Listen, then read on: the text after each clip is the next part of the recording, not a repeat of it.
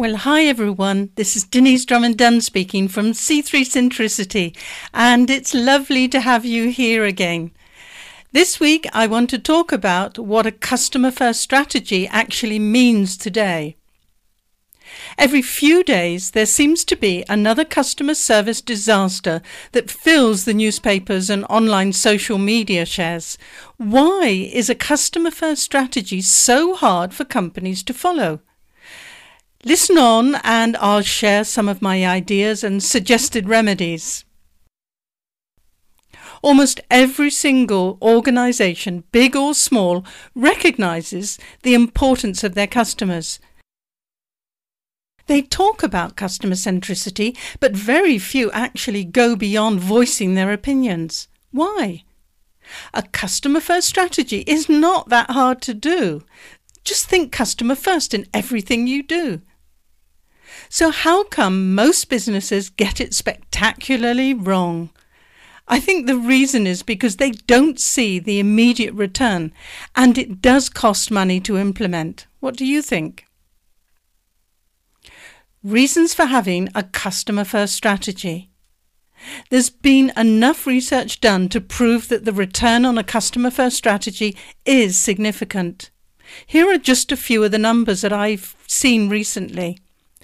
86% of buyers will pay more for a better customer experience, but only 1% of customers feel their vendors consistently meet their expectations. What a gap that is, hey? 89% of consumers have stopped doing business with a company after experiencing poor customer service. By 2020, customer experience will overtake price and product as the key brand differentiator. And a 10% increase in customer retention levels results in a 30% increase in the value of the company, at least according to Bain. Those are numbers that would make any CEO sit up and take notice. But will it make them act? What's holding them back from investing in their customers rather than just in the products and services they offer? I believe that those numbers can no longer be ignored. It's time every CEO started initiating a move to a more customer-centric organisation. No more excuses. This has to be your top priority, or at least one of your top priorities. Marketing are too busy building brands. With so much information available today, marketing is being challenged to demonstrate its ROI, return on investment. This might explain why they're still putting their efforts into brand building, sometimes to the detriment of their customers, consumers and clients. However, an analysis run by IBM on research carried out in the UK last year by the Call Credit Information Group gives a different reason. They found that the majority of marketers is feeling overwhelmed by all this data. Their explanation for this is that only 29% of marketers believe they have the necessary skills to analyze data, with 44% planning on investing in further training over the next 2 years to boost confidence within their organizations around the handling of information. According to a Forrester report, 44% of B2C marketers are using big data and analytics to improve responsiveness to customer interactions. But of equal importance in terms of top 2 mentions is the desire to generate insights. It surprises me that despite the constant flow of data into companies, they still lack insights into their customers. As I'm often quoted as saying, we're drowning in data but thirsting for insights. Marketing is clearly so busy using data to manage their pricing, distribution and communication channels that they're not using the information to get to know their customers better. This conclusion is confirmed by a Forbes article which mentions that marketing is using big data to provide answers to which content is the most effective, how to increase conversion rates, and customer lifetime value. It would be good if they used it also to increase satisfaction and loyalty, no? Big data has actually done customer understanding a disfavour, since organisations are hardly increasing their spend on market research, at least according to Esimmar's latest industry figures. The industry grew a measly 2.2% in 2015, the first significant growth recorded in 5 years. Compare this to the more than 4% increase recorded for ad spend over the previous 5 years. Something's not right. But there is some hope. A recent report on the KPIs used by marketing showed that marketers are using a variety of metrics and KPIs to measure the impact of their brand marketing activities. In surveying more than 560 global brand managers and CMOs, the analysis concludes that new customer acquisition and social media engagement are the two primary ways they use to determine the success of their brand marketing efforts. And this is around 3/4 of all brand managers and CMOs that said this. However, there still is a lot of room for improvement. A 2016 Spencer Stuart survey shows data analysis and insights are one of the 3 main areas where CMOs need the most development as a leader. And unfortunately, they are also the skills which more than a half of them say are the most difficult to find when building a team. So, if CMOs can't develop insight about their customers, shouldn't market research be more, not less important to them? After all, it's the one profession which spends its whole time trying to understand the market and its customers. So, what's going wrong? Market research is seen as a cost, not an investment. Companies still need market research to understand their customers. Yes, there is a wealth of information flooding into organizations with the Internet of Things, but those numbers don't tell you their why. That's where market research comes into its own. It needs to provide more why answers and not just the mere statistics they seem comfortable dropping on the laps of executives and marketers alike. I believe that a large part of the issue is also the researchers themselves.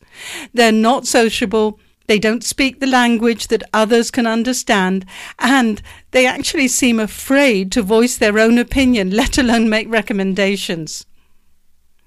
And this was recently confirmed in the Vermeer Millward Brown Insights 2020 research. It clearly showed the advantages of a senior market research position at board level. But to get there, most researchers need new skills. The critical capabilities which were said to highlight the biggest differences between leaders and laggards in the insight business were in business acumen, creative solution thinking, storytelling, and direction setting. It seems a real pity to me that the very people who should be benefiting from the explosion in data availability are not profiting from it. As if these needed skills are not enough, there is also a real opportunity for them to lead the customer-first strategy in many organizations. Customer services are seen as complaint handlers. When I was first hired to head up the Global Consumer Excellence Division in Nestlé, I found a group of siloed departments which rarely shared information. Even worse, the customer care centre was seen as mere complaint handlers. Their image was of a group of women who spent their days on the phone talking to other women. Unfortunately, I don't think Nestlé were the only ones who had this image at that time, and I still find similar perceptions in many organisations, which thankfully become my clients through a desire to make changes. You only have to take a look at companies which excel at customer care to realise the business benefits of putting the customer first. Amazon, Southwest, Zappos, to name just a few. An excellent article by Shep Hyken called 10 Customer Service and Customer Experience Trends for 2017 details the essentials of a forward-thinking customer-first strategy and what it means today. In it, he mentions that, according to Forrester, 72% of businesses say that improving the customer experience is their top priority. A study from New Voice Media indicates that companies lose more than $62 billion due to poor customer service. Now, no company can afford to be a customer service laggard. The Forrester report from which Shep quotes was from an ongoing analysis that has been run since 2010. The key findings from their 2016 report showed that in all 5 sectors they covered, companies with higher customer experience scores outperformed their rivals in revenue growth. Customer experience leaders showed an annual growth rate of 17% compared to just 3% for the others. Cable and retail industries beat the field in customer experience scores by 24% and 26% respectively, which is a huge boost to the bottom line. Even in the sector with the smallest range, which was airlines, there was a 5% difference between companies. And this also translated into subscriber growth in the cable industry. There, the leaders grew internet subscribers by 23.9% more than the others, and video subscribers by 13.9%. Along with the previously mentioned statistics, I can see no reason for a company not to invest in a customer-first strategy. If you can think of any yourself, then I'd love to hear about them. So, in conclusion, to answer the title of this article, a customer-first strategy needs an organization to recenter itself behind this company-wide objective. It can make a real difference in terms of both sales and profits to those who follow this direction. But it is essential to have executive support and true commitment from every employee to think customer first. It will take skill upgrades for both marketing and market research departments to translate the data and information gathered into actionable insights. And it will mean that every employee has the chance to get close up and personal with customers.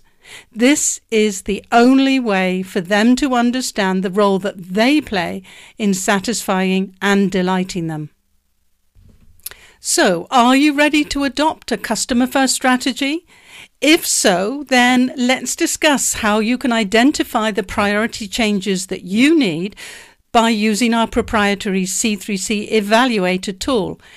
If you book a free half-hour strategy session with me, I'll send you the link for free. How's that? So thanks for listening. As usual, if you enjoyed it, please go on to iTunes and rate and leave us a good comment. It really does help us to get the word out about a customer-first strategy and its importance. And feel free to contact me if you have any ideas for new posts or podcasts that you'd like to read or listen to. Until next time, bye for now.